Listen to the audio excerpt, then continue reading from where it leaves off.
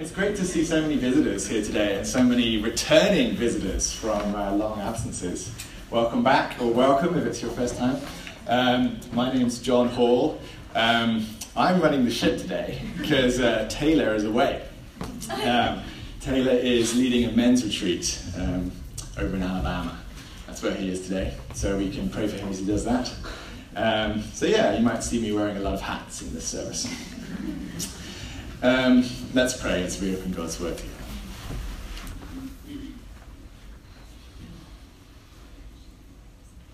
Jesus, we love you, we honour you, we worship you. Jesus, you spoke a life-giving word to your disciples on earth and filled their hearts with joy. And we pray, Jesus, that you would do that for us today. We need your word of life spoken over us. We need your word to enlighten us, to make us fall in love with you, to transform us to be like you, and to give us hope for when we get to be with you. We ask it in your name. Amen. Amen. All right, so when I was a Christian in college in England, I went away on a retreat.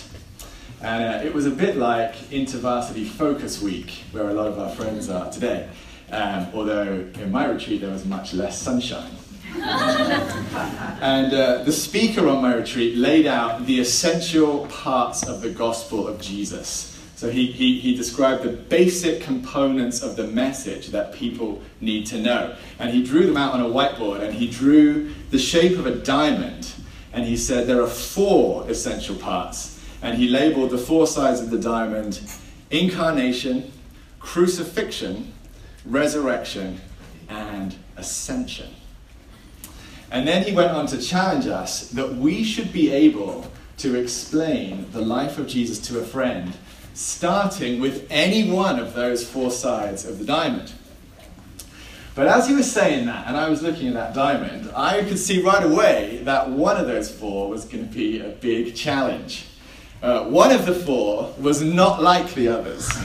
I was going to have a really hard time with the ascension, because the incarnation of Jesus, I knew about that, because that was the subject of Christmas. That's the mystery of Jesus being born as a baby. It's the subject of special candlelit services, hundreds of songs, thousands of books, thousands of sermons. And the crucifixion and the resurrection of Jesus, well, they were the subject of Easter. And there were even more special services and more songs and more books and even more sermons. But the ascension?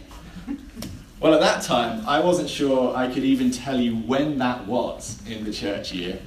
We didn't get any time off school for that. And I couldn't think of a single song about the ascension or a book about it. And before that retreat happened, I wasn't sure I'd even heard one sermon about the ascension.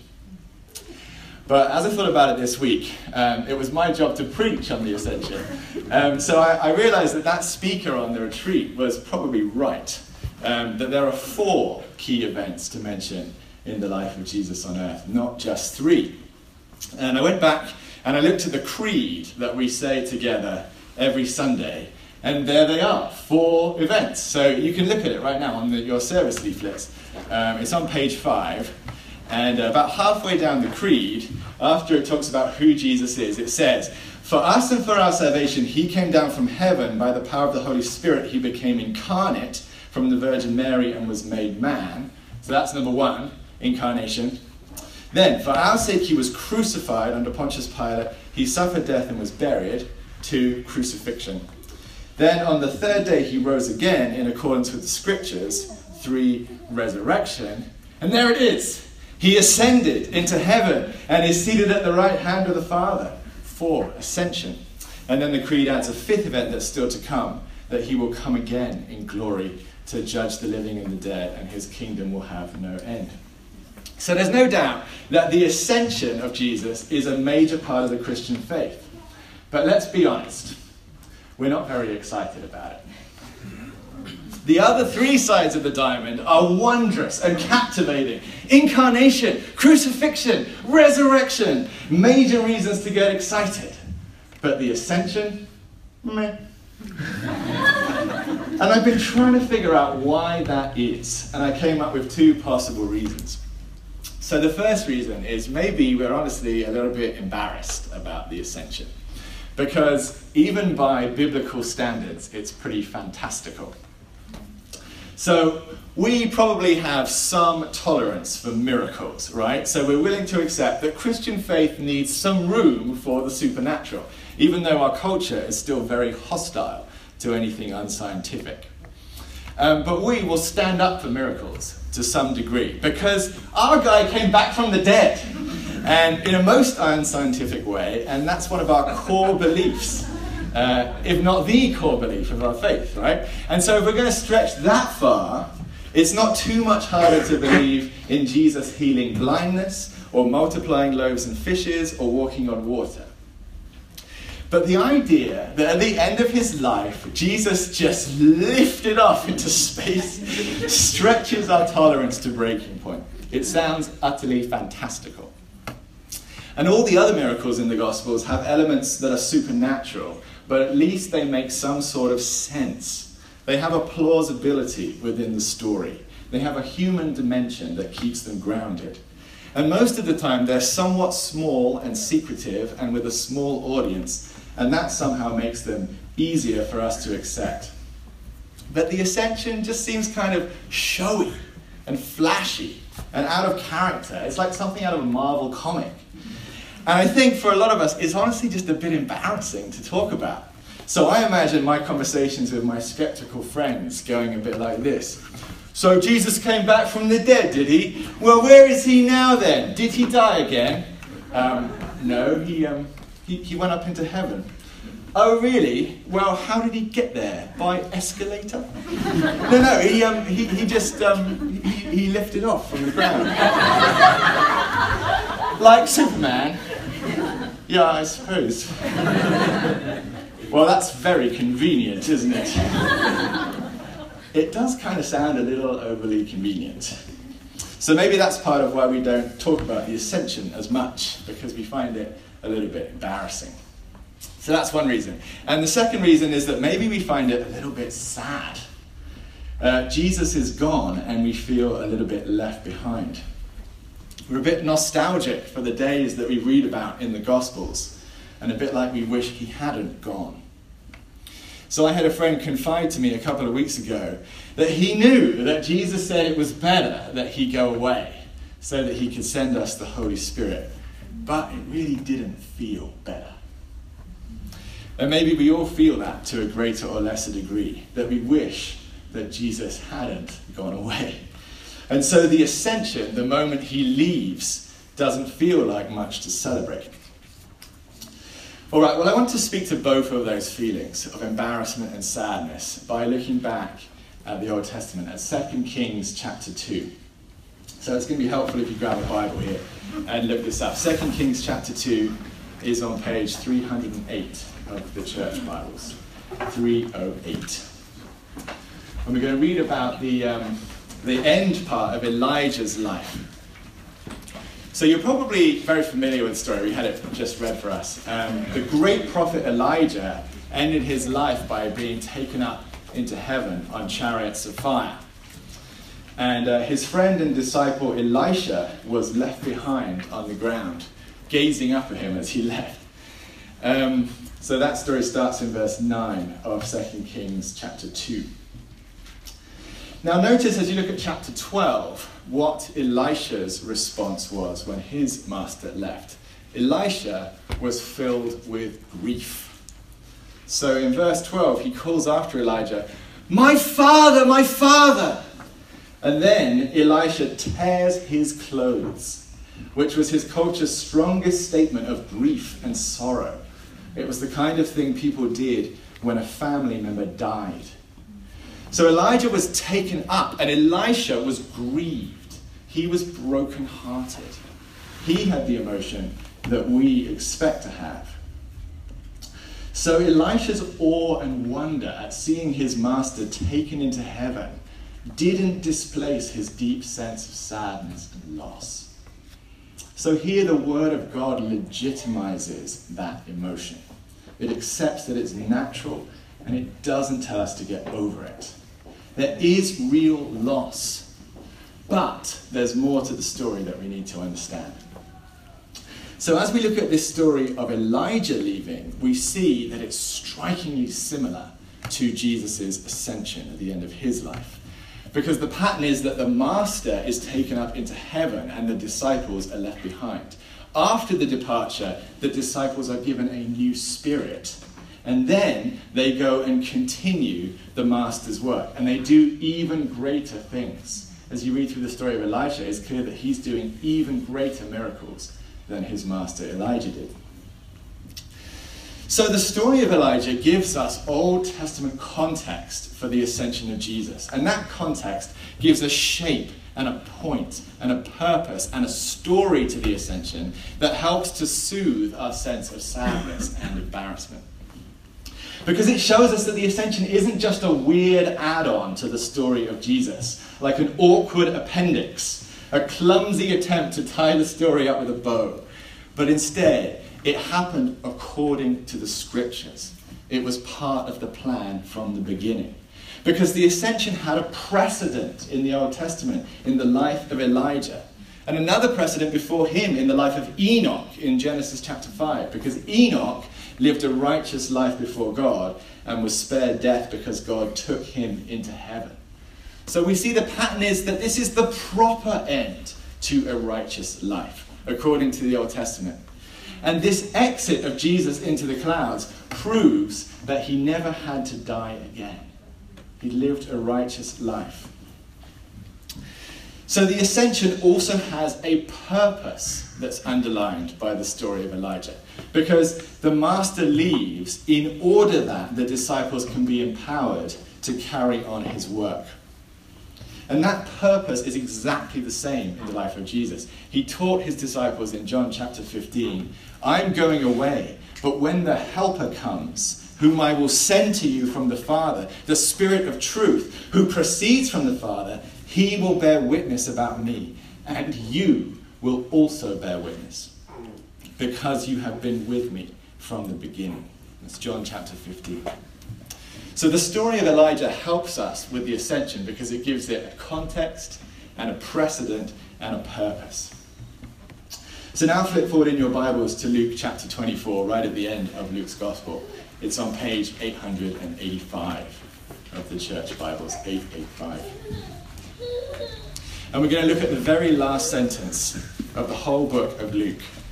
It starts there in chapter 24, verse 52.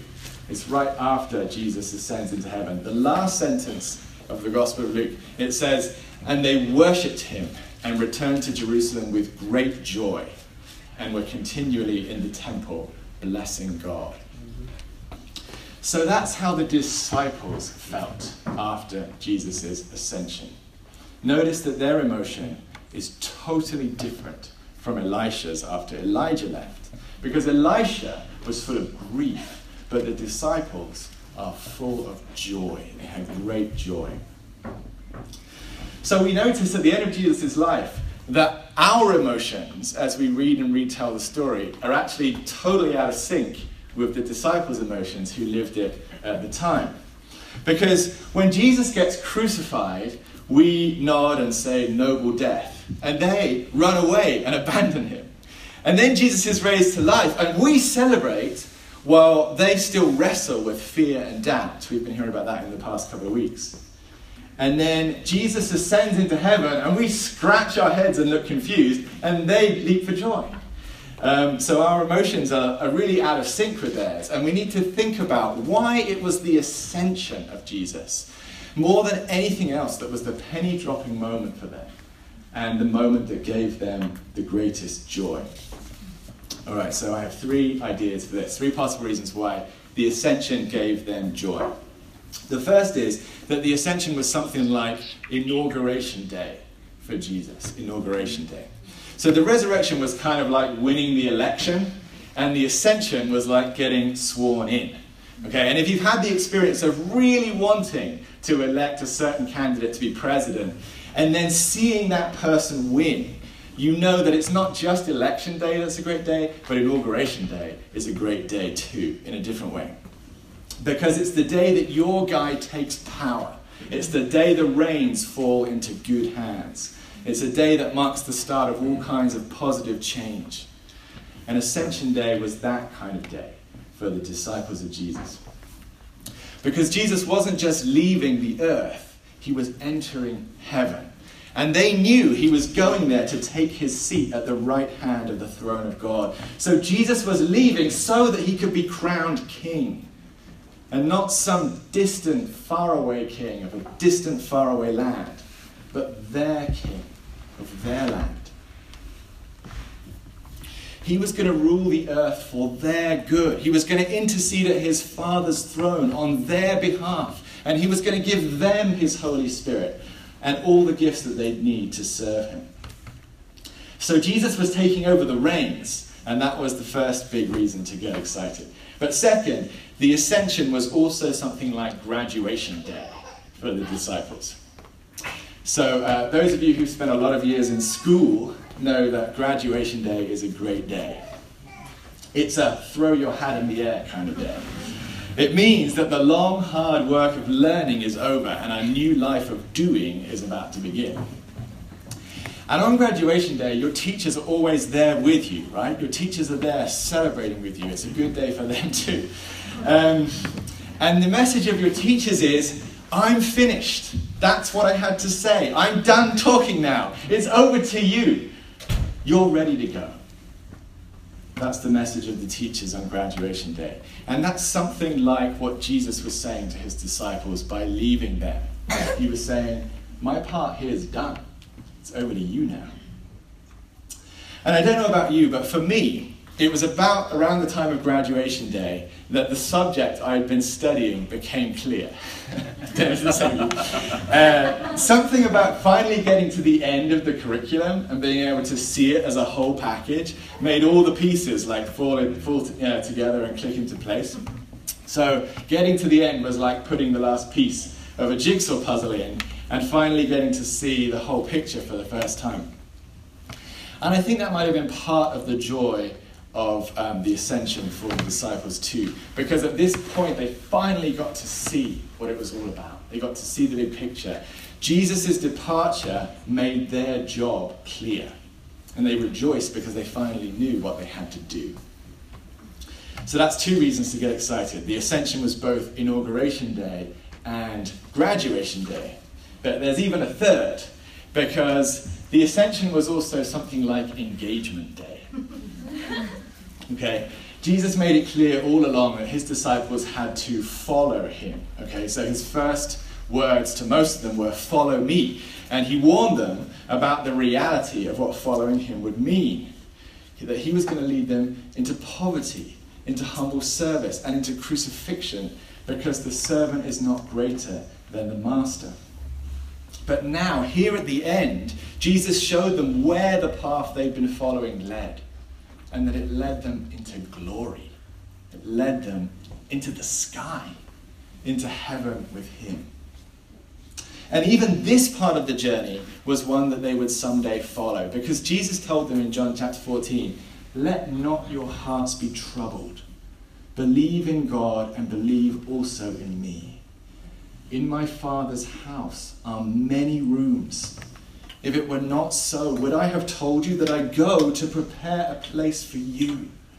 And if I go and prepare a place for you, I will come again and will take you to myself, that where I am, you may be also. I will not leave you comfortless. I will come to you. Yet a little while, and the world will see me no more, but you will see me. Because I live, you also will live. So Jesus is saying that his disciples get to follow him to his Father's house. But he's saying it in the language of marriage. Because in first century Israel, when a man got engaged to a woman, it was common practice for him to leave her with her parents for a while he went back home to his father's house to build on an extension to the house, to build on an extra room where he and his new bride were going to live together.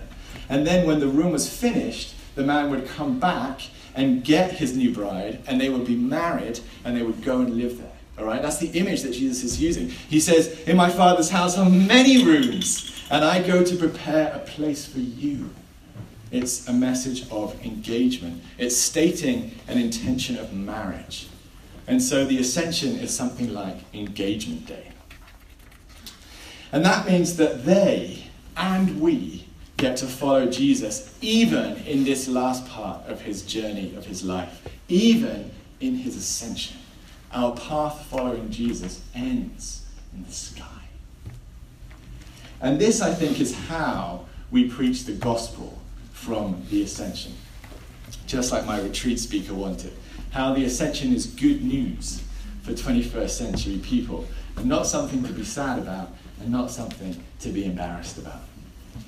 Because actually the ascension is something that all our hearts long for, deeply long for, to climb, to ascend, to be lifted up. We share a common desire to get high, right? We all want to get high. And some of us climb the corporate ladder, and some of us climb the property ladder, and some of us build tall buildings, and some of us climb high mountains, and some of us fill up our pockets, and some of us make big rockets, and some of us build our reputations, and some of us seek chemical stimulations. But in our hearts, it's all the same. We all just want to be high. We all want to get high. And for most of the time, the people hear the Christian message and it's telling them to give up on that and stop climbing, right? We hear Jesus calling us to put this desire to death when he says, love your neighbor, serve the poor, take the lowest place, be the servant of all. But here in the ascension is food to satisfy our high, hungry hearts. We mustn't lift ourselves, but God will lift us up. He'll lift us right to his own side, right into his own house. And James says, humble yourselves before the Lord, and he will exalt you. The Christian road ends in glory. It ends on the ultimate high, better than any elevation that we could reach for ourselves. So don't waste time building your puny Tower of Babel, when you could be following this road through the clouds. The disciples at the end of the story found three great big reasons for joy. The ascension was something like inauguration day, it was something a bit like graduation day, and something like engagement day. And that's where Luke leaves us at the end of his gospel. He ends it on a great big high. And he's got lots more to tell us, but he's going to save all of the rest for the second book, the book of Acts. And you'll be glad to know that we're going to be studying that together, starting in the fall. We're going to take a break from Luke, and then we're going to come back to Acts in the fall. But today, we've come to the end of our sermon series in Luke. We've been studying Luke together for nearly 2 years, verse by verse. And so as we close, I want to just celebrate Luke and the gift that Luke gave us in his gospel. Because Luke was a scholar, and he wanted to tell the story of Jesus through the eyes of lots of different people. And when Luke sat down to write his gospel, he'd almost certainly heard of and read the Gospels of Matthew and Mark. And he used them extensively in his own gospel, but he also saw that there was still much more to tell. There were lots of other sources to read and people to interview and stories that he wanted to include. And Luke included especially the stories of the more marginalized people, like the women in the story, like Mary and Elizabeth and Martha, and the Gentiles and the Samaritans and the Romans, and the social outcasts like the tax collector. So without the Gospel of Luke, we'd know nothing about John the Baptist's parents, Elizabeth and Zechariah, or know the story of how John was born. Without Luke, we'd never have heard the Magnificat, or the Song of Zechariah, or the Song of Simeon, and there'd be no shepherds in our Christmas creche. We wouldn't know the story of 12-year-old Jesus in the temple. We wouldn't have heard how Jesus raised a widow's son to life in Nain. Without Luke, we have no record of Jesus' parables of the Good Samaritan, or the rich man and Lazarus, or the prodigal son. And we'd never have heard the story of Mary and Martha, or the cleansing of the 10 lepers, or Zacchaeus coming to faith in Jericho, or the disciples meeting the risen Jesus on the road to Emmaus. Because of Luke's faithfulness, we can know Jesus better. And may that be said of all of our lives. And here's the bottom line that Luke would want us to take away from his gospel. The bottom line is joy. It's about joy. Right, so this note of joy is one of the first sounds that comes out of Luke at the beginning of his gospel. And it's the last sound of his gospel. And we hear it at many key points along the way. Joy. And Luke says that anyone can find joy. Because anyone can know Jesus. In the Broadway musical Wicked, Galinda, the good witch, sings, "Happy is what happens when all your dreams come true." But in the song, she isn't really sure that she's right about that. But Luke is sure about this, that joy is what happens when people find themselves part of the saving mission of God. Amen. Joy is what happens when people find themselves part of the saving mission of God. And Jesus has opened that path of joy to everyone.